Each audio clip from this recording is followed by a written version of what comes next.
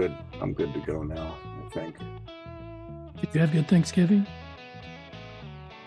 Yeah, it was a good Thanksgiving. We enjoyed a little family time, and we were supposed to play games, but we ended up just talking the whole time with uh, some family members and some friends who stopped over. We just had conversations the whole time. But my wife Maria, she wanted to have like game night after we ate the food, but we ended up just talking nonstop. Well, that's good. And then here's the deal. My daughter and my son-in-law showed up, and they have a 4-month-old baby. And little babies uh, around especially mothers and grandmothers. We have Yeah. a lot of friends who are mothers and grandmothers, and they're my wife's friends. So they stopped over, and they have to pass the baby around, like they and hold the baby, and they pass the baby around like the baby's a kind of like a magical sphere, like like in the movie in Lord of the Rings. Everybody wants to hold the ring or hold that magical sphere, and Well, so the baby. I can see Maria now. My precious. Yeah.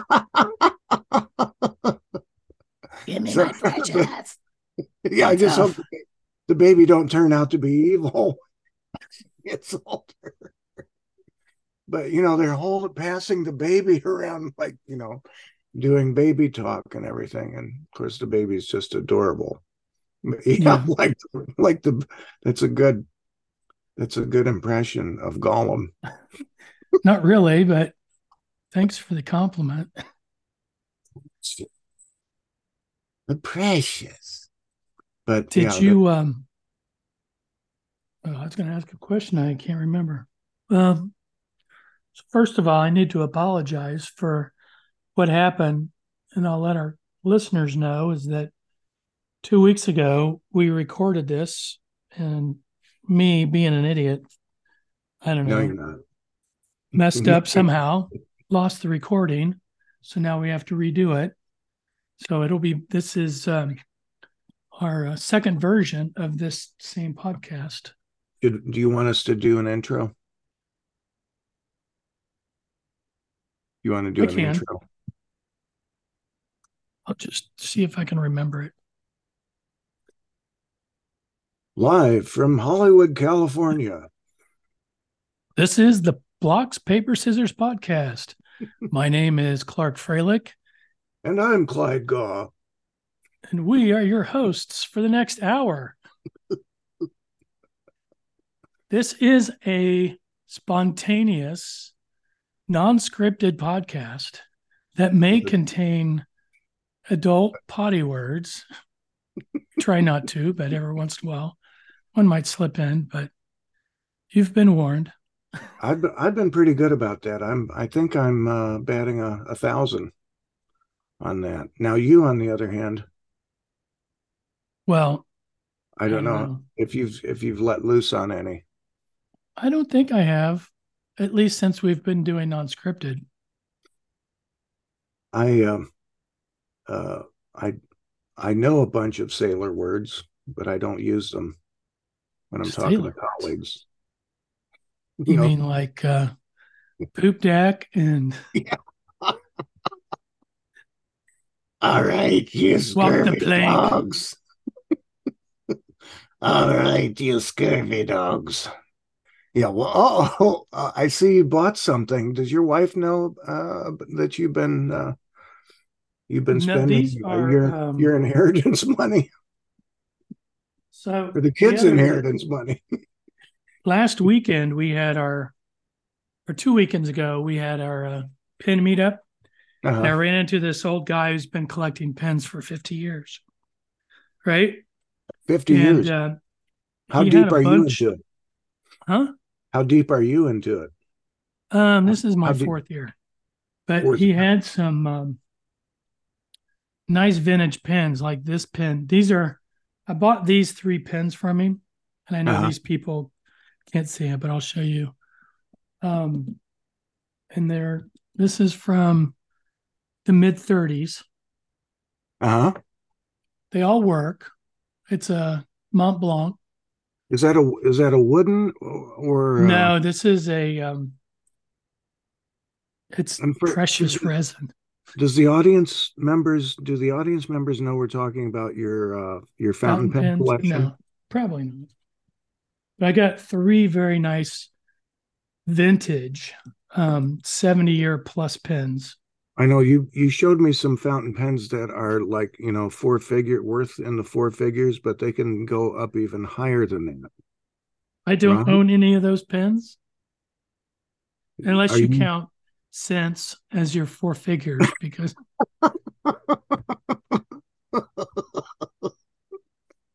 because I you was I was you looking at one day today that a friend of mine was had been up to Chicago, and yeah. I sent her a picture of one that was $17,000. Yeah, wow. Yeah, she said, "No, I'm not buying that for you."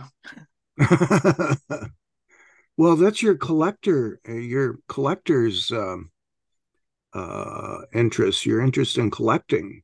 Yeah, Uh, but they that's still write, so I still that's use them. I don't buy something just to sit in a box. I have to right, use it. So, right. and We both are collectors. You have a penchant for fountain pens, the real good ones, and I have a penchant for cheap books and and knives. and knives.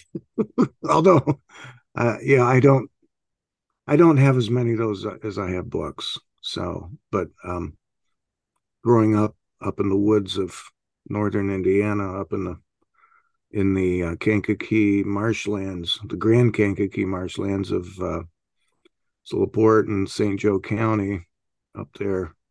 There's lots of woods, and I mean, you need a good knife to build a fort if you're going to build one up in the wilderness up there, and so those would come in handy. And of course, as little kids, we were always making hunting weapons out of bows and arrows or spears. Secret So art of boys. yeah, the secret art of boys, and so that was one of our interests growing up. And I mean, that was part of our part of our culture a little bit up there. So Well, but I think it was just the times because I was talking with my daughter last week before she went on vacation without me. That you'd slow her down. yeah, we would as a 12-year-old, we would go camping. We would uh just go down by the river, start a fire, yeah. and sleep in our sleeping bags. 12 years old, unsupervised. This is during your childhood. Yeah. But, You now were a free everybody has to be supervised. you were a free range kid back in those days, right? Mm-hmm. You hung out with a bike gang, or I We had a should say we had we had bicycle a bicycle gang. bicycle gang. Yeah.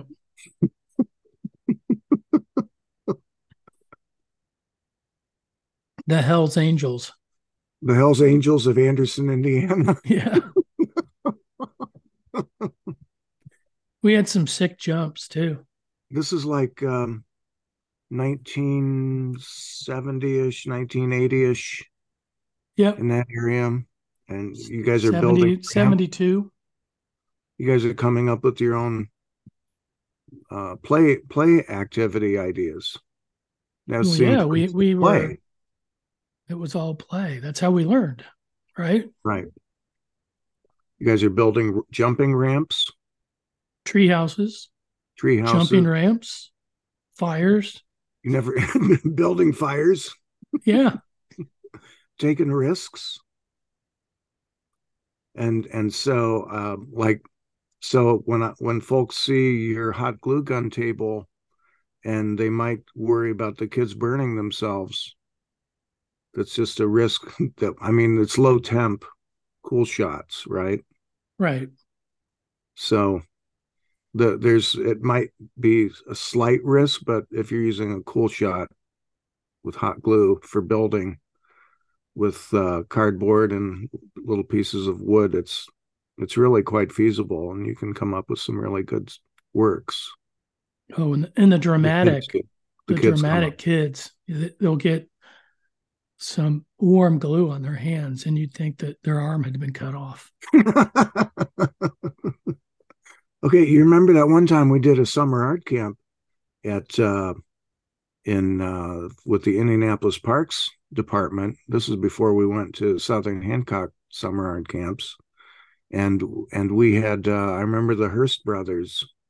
They You remember the one young boy, he was fresh out of preschool. He was like 4 years old, 4.5, 5 years old, and he Let's saw see. his older. That wasn't Remember, Sawyer, was it? it could have no, it was the one a little bit The one older. younger, right? Yeah, and he saw his older brother with the hot glue guns making sculptures, and he asked us if he could use them, and we said, well, no, you'll have to get permission from your mom because you're still a little too young. Well, he went ahead and told his grandma to buy him one at the Hobby Lobby or at Walmart somewhere, and lo and behold, he came back with a 4 foot long marble run he brought to camp that he had built that night. I was just amazed that first of all that he told grandma he wanted a hot glue gun, and she consented to buy him a hot glue gun. And then he brings all of his gear and then a 4 foot long marble run back to camp the next day, and he was showing it off. We posted the video of it on Yeah. YouTube, and that has like I don't know, over maybe 1,000 hits. I don't know, maybe only 500, um, but yeah, it's amazing what when you awaken the desire and the creative spirit in children, what they can come up with, and to provide them with those opportunities Right. to to be autonomous. They can really surprise you, and that's the whole benefit of tab. That's just one layer of benefit, as we've Right. discussed. And we the kid with discovery learning, we see children. Self-directed learning can lead to all kinds of surprises, and that was one that really took us back. I remember at the time we were like, "What the? He's only 5. He's not even 5 years old." And that goes back to the evolutionary uh, capacity, the link to learning, the evolutionary human trait, biological trait of learning, and with desire, and the psychoevolutionary uh, uh, uh, the linkage to emotional drive. What emotional drive is linked to learning. And so we see here where the child is, he's driven by the capacity of his curiosity and his psychogenic internal powers, and back to the strong connection to emotional drive. And all that comes together in the tab classroom. And we saw that demonstrated right there and then, how powerful that phenomenon can be. We were taken aback. I remember we were like looking at each other, dumbfounded, like, what in the world did we just unleash? And of course, Yeah. we were. And we wonder, when you think about it, the autonomy and the unsupervised, or not necessarily unsupervised, but the the feeling of not being judged for Right. what you're doing. Right. And the after we witnessed that, he was granted permission, to carry on with his investigations. Right. And that kid now is he's a senior right now, getting ready to graduate, I believe. His brother, of course, who was in the camp with us, his older brother, um, he's now at a Indiana State in flight school, learning to be a pilot. And but all of those brothers, there was four of them. They're all doing really well. And of course, I mean, we can't. I mean, we can't say that we're behind all of their success or anything, but we're proud to say that we help to contribute in some small measure to their intellectual development. And they're going on to greater things right now. And of course, their mother is a former colleague of ours, and who was a teacher, and so that definitely that has a lot to do with it too. But it was fun for us to provide them with opportunities to really gain confidence in their creative uh, development, and Right. and I don't think, they weren't pushed in any particular way, or at least in their art career, they weren't uh-huh, pushed to perform in any way, or they all went through tab. yeah, They really took off with the concept of tab. yeah. Those boys did. And so, as a teacher who's been doing, you and I are both doing tab for about 20, you longer than I, but about 20 years. We notice not all children are able to uh, to jump right in with idea development and self actualizing ideas. No, I think that's hard for kids. It's hard for a lot of kids. I don't know, what's the percentage, you think 50-50 or No, um, I think kids, younger kids typically don't have a problem of coming up with ideas. right. Now, I think new teachers to tab uh um, are kind of are looking for something different than what those their ideas are. hmm It's when you're teaching kids to come up with ideas, it's not something that happens over 3 months. It takes a long time to get kids comfortable with coming up with. They have ideas, but getting them comfortable enough to want to explore those ideas. right. Uh, Because they're thinking about a lot of other things, what their friends are doing. we've talked about this before.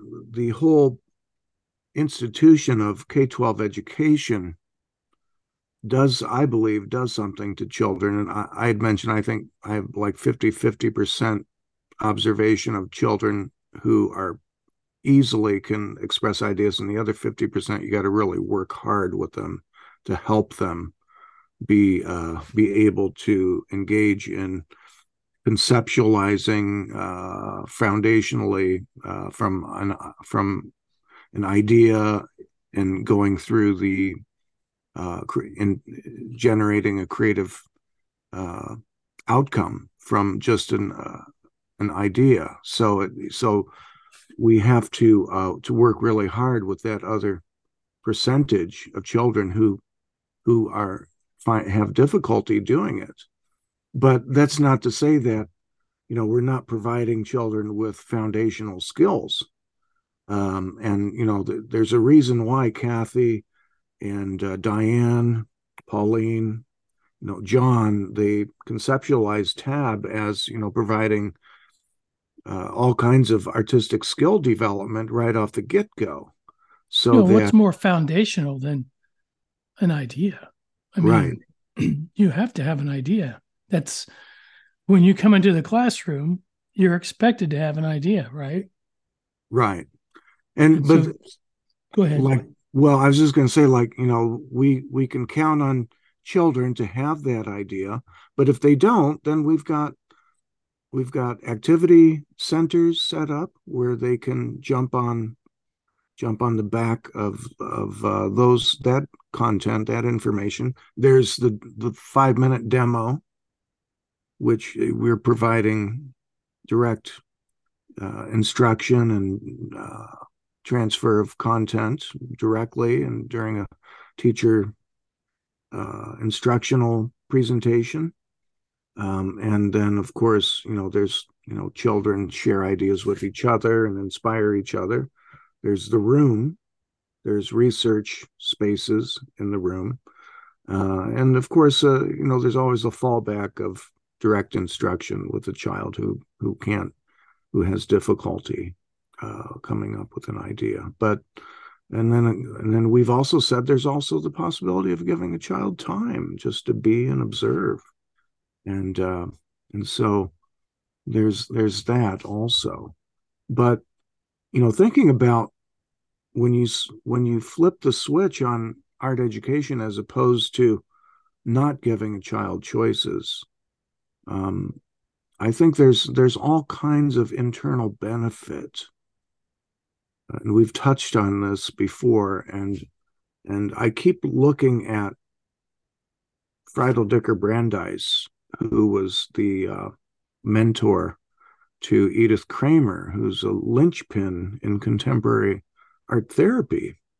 And we've stated this before, Clark, that we're not art therapists, but the work that we do and the experiences that we provide are very, very therapeutic and beneficent and generative and lead to all kinds of developmental benefit to children who come through our programs.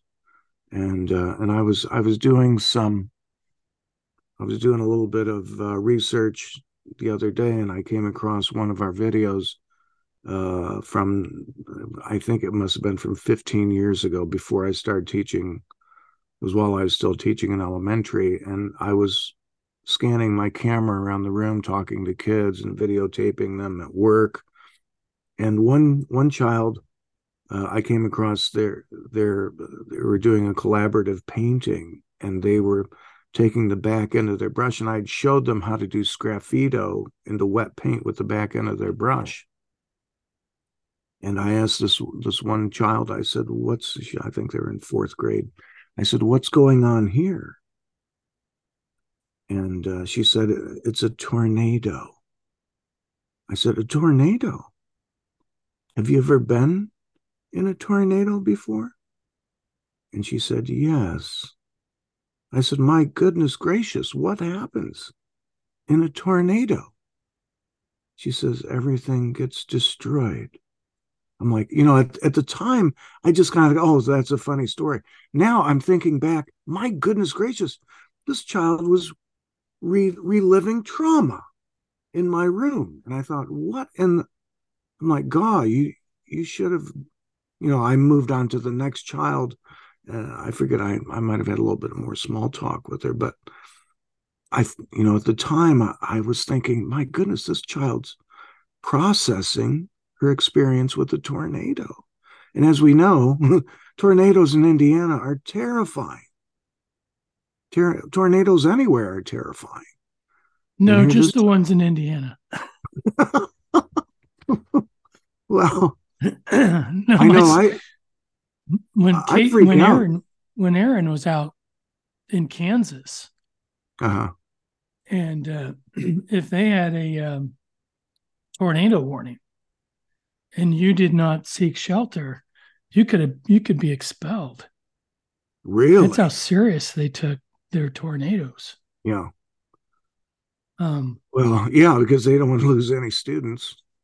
Well, no, I mean, it was just the tornadoes there. We have long, spindly tornadoes here. They're a mile wide because of Yeah, the planes. F5s. Yeah. Oh, shit. Whoops, an adult. I let an But, adult word slip.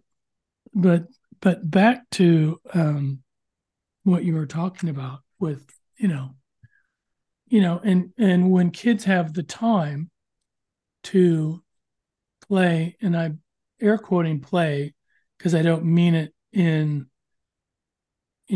play is the work of a child.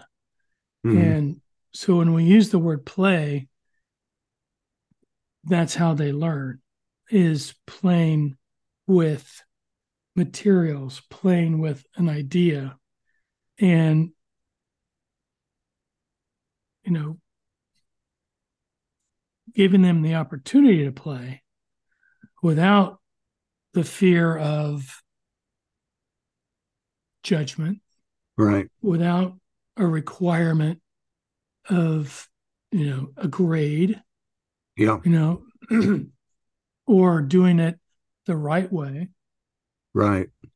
And during the act of play, you get to organize the all the parameters of play Right. and the organization, the structure of the play. And so, again, you're empowered as the director of the play. You're empowering and your actions. And so, play is so critical. And of course, all the inter the integration of the imagination with the body, with with um, uh, with all of the other mental executive functionings that will take place during those events is critical in child development with the integration of emotions and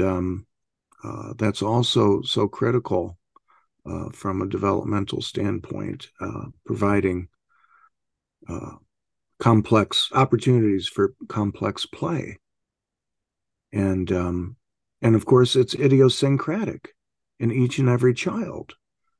So the way that we see play taking off in our rooms, uh, the uh, the outside observer may not understand what's going on when they see 10 different play groups going on in the tab classroom, playing with materials or playing with art concepts uh, or art ideas. The outside observer may not understand it readily, but for those of us who understand what it's like to differentiate uh, self-directed creativity, creative action, it's perfectly fine. And when, like Kathy Douglas would say, that's the hum. She loves to hear the hum in the classroom when there's a hum of communication Yeah. and When it happens, it's happening because you're just looking and you're like, it's like hearing the perfect drive. It right. just, it happens when it happens. Um, and you can't force that. You can't, you know, say, all right, we're all going to do this and then expect it to happen because it happens at random times. And just when it happens, you just have to sit back and really enjoy it while it's Yeah. happening because although it happens more frequently in a tab classroom, it doesn't happen all the time Right. in a tab classroom. And to expect it to happen all the time is not realistic. I mean, because there's just so many factors that go into each individual day. And Yeah. and we're getting ready to go back to school tomorrow, and it's going to be completely different than it was a week ago Friday. Right. Um, Kids are going to be dysregulated. Kids are Yep. going to be excited to be back in school. They'll be tired. Um, Christmas is just 4 weeks away. Yeah. Um, yeah. They're speaking of getting tired. Yeah, the kids are, the end of this first semester is coming up, and I can see that in from working with high school kids and youngers also. They know there's a lot of pressure on them to finish out the semester, and we're going to be seeing kids who are feeling pressurized to get the, Ooh, speaking of pressure, I want to talk about wow. wild, The wild, wonderful, original, wonderful, wonderful work of wonderful work what? of our, yeah, wild. We had mentioned in an earlier podcast, WoW was originated by Barb Berry, a wonderful art teacher in Maine, and that was early in the in the days around 2005, 2006. That that acronym WoW was a big uh, that was a big concept in among tab circles, and it still is today. But it's like it puts places pressure on the child. We've talked about this. We're not fans of WoW. Well, We like to collect WoW pieces as they emerge out all right. throughout the year. I mean, We if don't. I was to ask a student, and I don't do wow, and full disclosure, when it first came out, I was like, okay, let's give it a go. Let's see. Because I think in any tab situation, whenever somebody has a good idea or presents something, you try it, right? Right. Because you want to see if your results are the same as what they got. Yeah. And my results were not good. I did not um, Did anyone ask feel, you? Did anyone ask you? Is this what you want? Did they yeah, walk up to you with their artwork and say, well, "Is this what you want, Mister Freilich?" right. I mean, it was like I was putting pressure on them to create another expectation of what is a wow piece. Yeah. It's something they're proud of. Well, what I noticed is that kids would do the least amount necessary, to turn it in, because you had your 10% that would do wow pieces and understand maybe the concept of wow. But the rest were just like, here, I'm turning it in, um, with an artist statement and what they would do the least amount possible, Yeah. and thinking about it, it was, to me, it was an artificial requirement, Yeah. um, to please me in my need to control outcomes, right? Yeah. I, So yeah, the extra pressure that you're placing on them, some of them just will crumple with a token artwork and just yeah, say, here's your, here's the requirement. Here you go. is this Here the you go, best you Mr. can do? Trailer. Yep. And that's, we ask, that's all we is give us your best work, but we want people, again, what does that mean? Give us your best work. you Uh-huh. know you have to truly believe that kids are going to give you the best at any given time.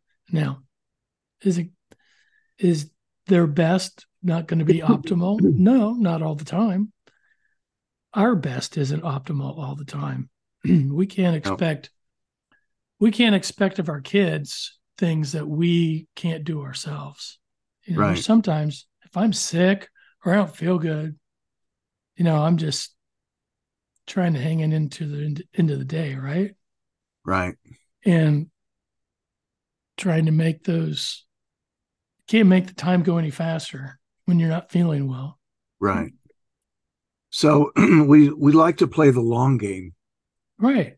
and And so, we're looking for when we think about exhibitions and publication and presentations of children's work, we're kind of on an as needed, opportunistic basis. When the work is there, we'll negotiate the work for exhibition. And I always use the ploy, wow, this is like a showstopper. We have to put this in the art show. What do you think about that? Do you think we can do that? Now, with older kids, they can respond to negotiation, I think, better. Some of them are like, no, you're not going to, no, I don't want to exhibit. Some of them don't want to exhibit, period. And I honor that. But with little kids, now you may have you have more expertise in this area. With little kids, sometimes it's hard to get art from them. And they don't want to they don't want to give you their art. They're like, no, I'm taking it home. Well, it just depends. It's either it's like, I want to, this is a great piece. Can we put this in the art show? Uh, And they're like, yeah. Do I get it back? I'm like, absolutely. You get everything back. yeah, Um, or it's, I want you to put this in a frame and put it in the front forever. yeah. It's like, well, first of all, I don't have artwork around the school like I used to. Oh, Um, just because kids would knock it off the wall. oh, Yeah. For safe. those who are listening, I used to have probably 50 frames of framed artwork around the school. I remember those, And but they've been probably getting over the last 10 years, probably 10 years ago, I took it all down mm. because times have changed. Kids would literally rip the pictures off the wall. Oh, And, I can't afford to frame all that stuff all the time. So yeah. most of them are in my room. I've given a lot of them back to the artists. You can show Um, the kids the work in the they can see the works in the art room, yeah, we so you can we share it put with them them. up on the wall in the hallway, but again, they have to be high enough that kids can't get to them. I've Yeah, had kids say, "I go, can we put this in the wall in the hallway?" They're like, "No, because it'll get ripped up." It's like, fine, can't guarantee it's not going to get ripped up. but when you have a an all school art show, you're you have a show folder for each class that you negotiate the work and tell the child, this is for the art show, and we're going to exhibit this, and thousands of people are going to see your work. Let's go ahead and tuck it away here in the art show folder, and you can invite grandma and grandpa or mom and dad or whoever is in your family, and this is a special piece. Let's put this in the art show. I think 90% of the time children will agree to put their work in the art show. I know that when it comes down to deadlines, um, I will uh, ask children to make something for go ahead and make something for the art show. I wouldn't call it a wow piece. I'd say, are you going to? And then with some children, they just don't want to exhibit. And if a parent asks me, why isn't Fred's work in the art show? I'm like, Fred doesn't want to exhibit. So there's always that. But those are rare occasions, but they do happen. And that's just the way I handle it. And I'm comfortable handling uh, art exhibitions that way. But we have, pretty high participation rate whenever we do when we did art shows back in the old days, and even now at the high school level, we have a very high participation rate. and we've Yeah. always generated enough art for decent art shows. Yeah. I So, mean, it would be nice. I know some teachers require everyone to have at least one piece of artwork in the art show. uh, And, that's the ultimate goal. But again, not everyone wants to have every piece of art or their art in the art show. Um, and then if if you're going to put something in there, make sure you have their permission before you put it in there. I've had kids who've given me artwork and forgot about it, especially in elementary, yeah, and then freak out when they see their artwork in the art show because they didn't want that piece in the art show. oh It's like, my, you that gave can it be to me to put traumatic. in the art show, Yeah, that and there now you can be don't some want it in the trauma. art show. So, I mean, there's If always one that the night of the art show, where's my piece of artwork? yeah, And you're like, did you turn one in? no, you're. I thought you. It's all. It's Yeah, always. Well, aren't you? Weren't you supposed to do that for me, Mister Frelick? No, you did. You've got. Remember, our the procedure is to put your work in this folder or in the storage box in the storage area, and we know right. it's. I go in sometimes, and I'll go through the works in progress, and I'll exhibit works in progress later on. And, we'll just label the work if I desire to do so. But uh, the other thing with respect to art shows is collecting the work as we move throughout the year, and uh, so the playing the long game has been beneficial. That's how I'm operating when I prepare for. I'm thinking about the art show from day one of the semester, and I'm collecting works straight out, and I'm just looking for one, that special one, so it could be collected at any time. Right. But the other thing that we have are portfolio images. The child is in at the high school level. The children are developing their own portfolios, and that's a requirement to get a grade in my program. So I have quote unquote accountability, as if I should be held accountable, but it's something I do uh, just as an assessment tool. And so the portfolios that kids are developing, I always have that as a backup to show folks. Well, here's, Johnny didn't want to participate in the art show, but we've got his portfolio here. I can show you work that Johnny's doing in class. So Johnny makes a portfolio, and then I'll take photographs also of children that I'm interested in photographing. If I know that they're not, I need to photograph them doing work, I'll keep photos of their hand involved in a work of art. And I typically keep faces out of it, but sometimes not. Yeah, I But think that's really important to take pictures, and but this kind of skates on the concept, for art shows of quality. What pieces are we putting in, and the concept of what makes an art piece good enough to be put in an art show, yeah, and teaching kids how to look at their artwork in a way that they want to show what they've done. And it's not going to be, not everyone is going to have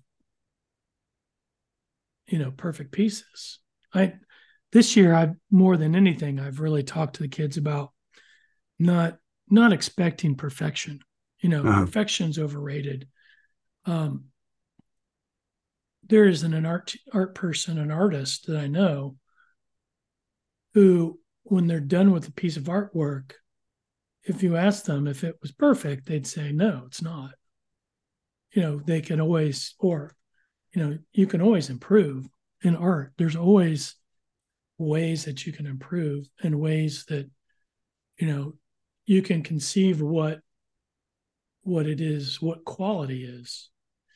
And it's probably a little bit easier for you to instruct your students as high school students um, what quality is, Yeah, they because have a, it's such an abstract term, um,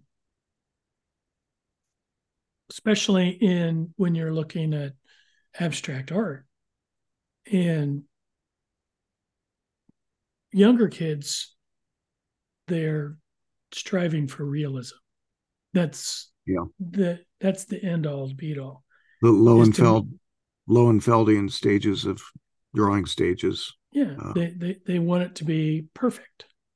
right. Um, The I forget the last stage of Lowenfeld's. You have the scribble stage, of course, where they're just learning to manipulate material, and then the upper level stages, they're symbolic, and then they want the representation. They want to represent real, dawning realism. And sometimes after they realize, hey, this is doing observation drawing and representing things photographically, that's hard, and I can't put it all together. Eye-hand coordination, imaginative, emotional disassociation here. I can't do it. And so some of them fall out and say, I can't draw, they'll end up. And then there might be negative feedback on them. Oh, that looks like, that doesn't look real. That looks, they might negatively receive feedback, and then like they abandon their attempts at drawing, or they just don't have self-satisfaction with trying to achieve realism, and then they give it up. And it's like, I can't draw. I'm like, it's well, hard and for them. I mean, as when I look at third and fourth graders struggle with 3 dimensions, um, you know, I don't teach a lesson on 2 point perspective. I just, uh, we talk about perspective. There's maybe a handful of kids who could do it, uh, uh, but they have to show me an interest in it first. They're the ones who are, if they're trying to do it, I'll help them figure it out by showing them how to do 1 point perspective. And so and then like, oh, cool. yeah, once they learn the principles of it, it's like, well, hell, I can do this. Mm-hmm. Oh, did I just let a adult word slip out? I think I did. But Well, yeah, the children, they nothing see my kindergartners have never heard before nothing. or Yeah, told me. we hear all kinds of words Yeah. in the field of K-12 education. But But it, but back to, once you show them how to do 1 point perspective, and they say, well, hell, I can do that, and you show them the technique, it's like, well, yeah, I can grasp this. And that just comes down to working, one on one or as needed, on an as needed basis, and doing an intervention with the child. Uh, and so, but that's where emergent instruction, emergent curriculum comes in handy, is where you see that the child has a need for that. And so it's on a case by case basis where you're developing quality, you're working through uh, elements related to quality. And so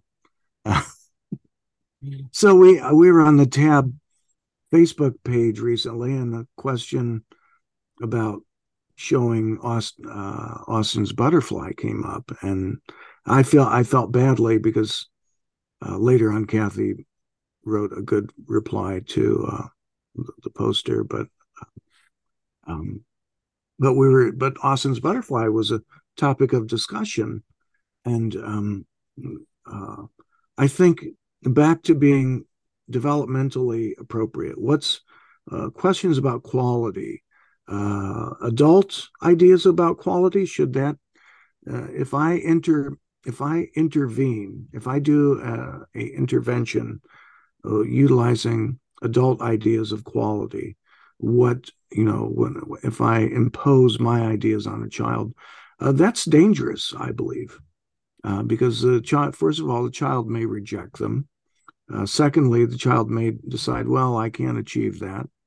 And third, it may divert the child away from a new idea and Yeah. or a natural pathway, linear pathway, or maybe it's not linear. Maybe they've got another interest that they want to pursue, and so I don't want them to spend uh, any more time on a creative adventure than they need to, than they want to, and so adult ideas about what is quality. This is a negotiated process, and one that I believe, if we impose our ideas of what's quality, we run the risk of disengaging a child. And that gets back to, I'm thinking about Friedel Dicker Brandeis and her pedagogy was at the Bauhaus. They did a lot of free association creative action at the Bauhaus. They of course they learned techniques, content. There were major investigations into artistic concepts and uh, uh, from my research on the Bauhaus. But there are also lots of opportunities for you know art making based on one's free will and interests. And Friedel Dicker Brandeis, she was very much a choice-based art teacher, and even I might even go so far as to say a tab teacher. With, of course, she was limited in what she could do because, of course, she's working in a Nazi concentration camp. But uh, but her work at Theresienstadt inspired Edith Kramer and her art education pedagogy, and later on affected the whole of contemporary art therapy.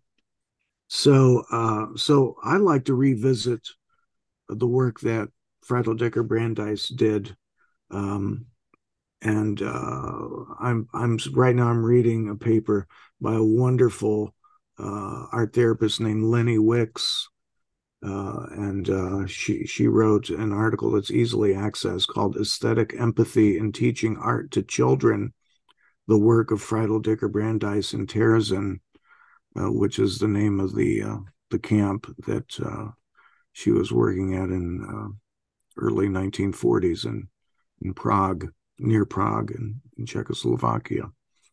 But there Dicker Brandeis was very much interested in the ideas of children, and was giving them all kinds of opportunity to express, what they had witnessed, and she was being witness to their childhood through the art program that she provided in secret many times at at, uh, at that at that place in time. And, of course, Gretel Dicker Brandeis's life story is one of courage, and it's one filled with admiration and heroism and tragedy. And but from her work came forth many of the things in contemporary art therapy that are important, and that's freedom of expression and and self the art activity as a way to self-organize one's thoughts and identity and, and process trauma through art making. So we see in Dicker Brandeis the idea that the creative act itself is highly therapeutic and beneficial, and so even as we've said before, we're not art therapists. The creative events that we can provide in the classroom are potent events, potent learning events that have multiple benefit to children in so many ways. And back to the story of the girl talking about her tornado picture. Back then I didn't really realize what was going on, and it's now that I understand that that particular painting event was probably pretty important in that girl's school day, a little fourth grade girl. But so yeah, through the art, through the creative process, you see a generative result. That's what I tried to write about in a chapter in a book that I was a part of, a book project by Kelly Vaughn, Professor Dr. Kelly Vaughn of Purdue Northwest, and Dr. Isabel Nunez of Purdue Fort Wayne invited me to write a chapter in their wonderful book called Enacting Praxis. And so I wrote a book, or I'm sorry, I wrote a chapter for their book related to TAB. I told our story, your story, and our story, how we kind of hooked up with Kathy and Diane and John, Pauline, and we've been adopted TAB into our art education professional practice ever since that, because we saw what the possibilities for dynamic learning experience would be through TAB. But so that's What's what the I name wrote. of the book?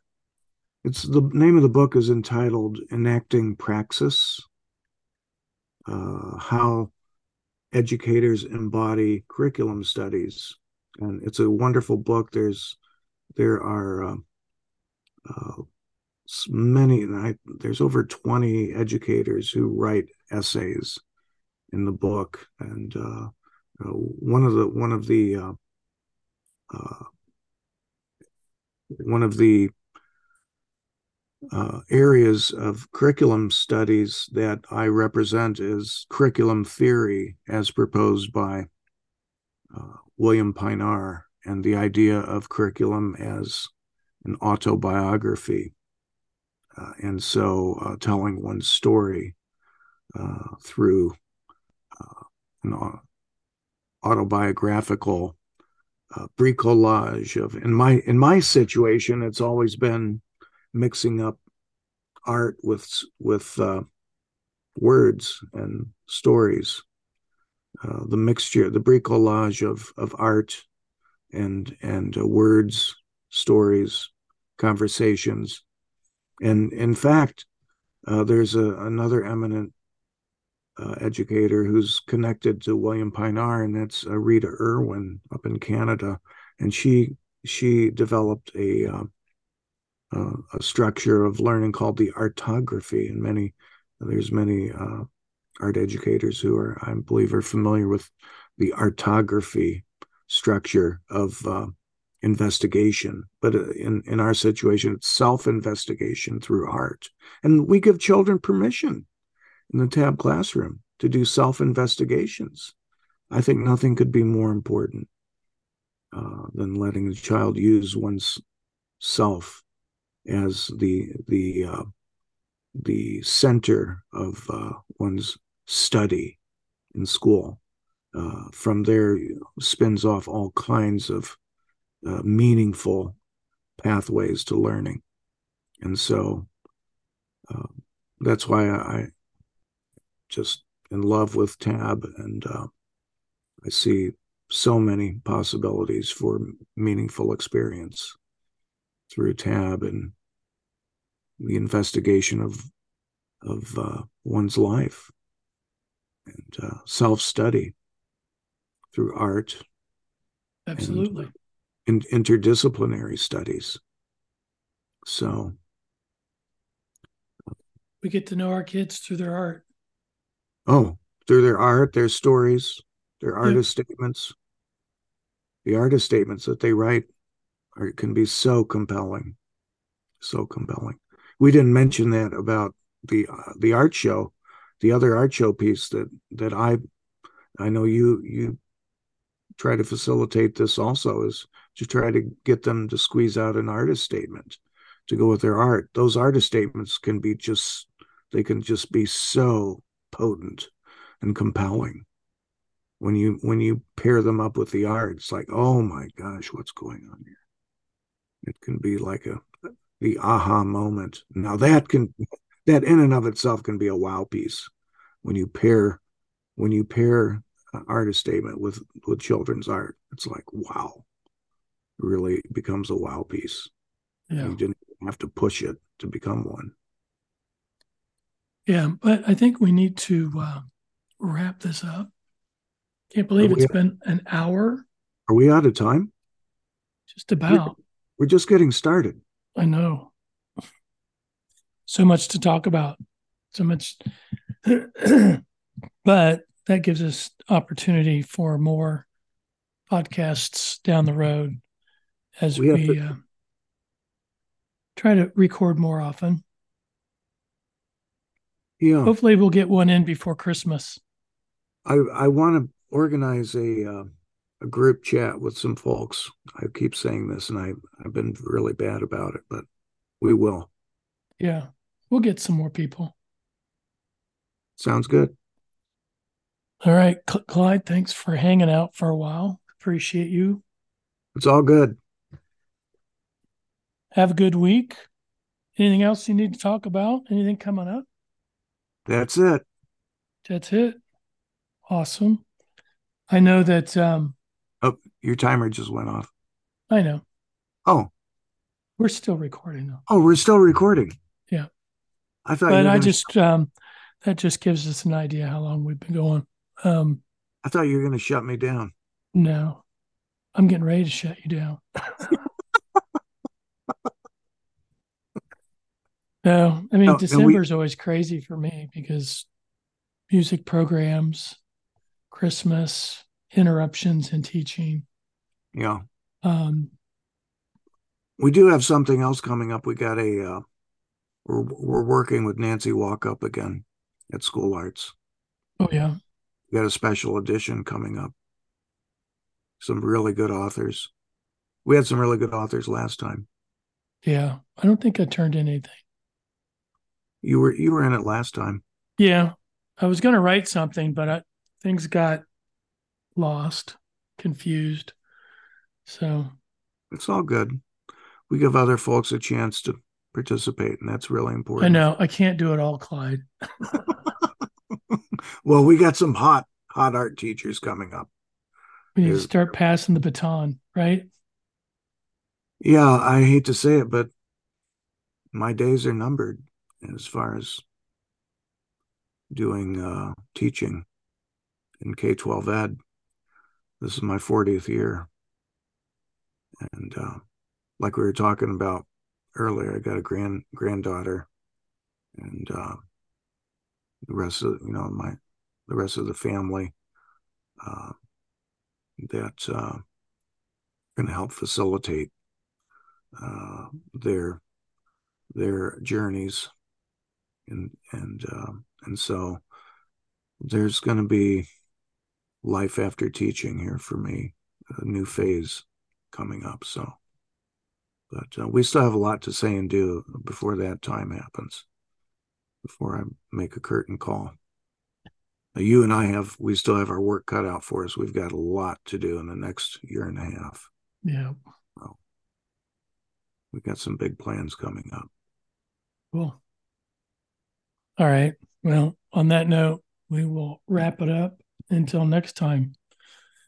So thank you guys for listening. I appreciate all you guys do. I do too. And hope you guys had a good Thanksgiving. And if we don't talk again, have a good holiday. We can make it for the next 4 weeks. If we don't have art programs, I in schools, I just worry about the future. I really worry about it. That's why the work that all of our colleagues do is so important. Yeah. So say goodbye, Clyde. See you later, Clark. Bye-bye, everybody. Later. Bye-bye.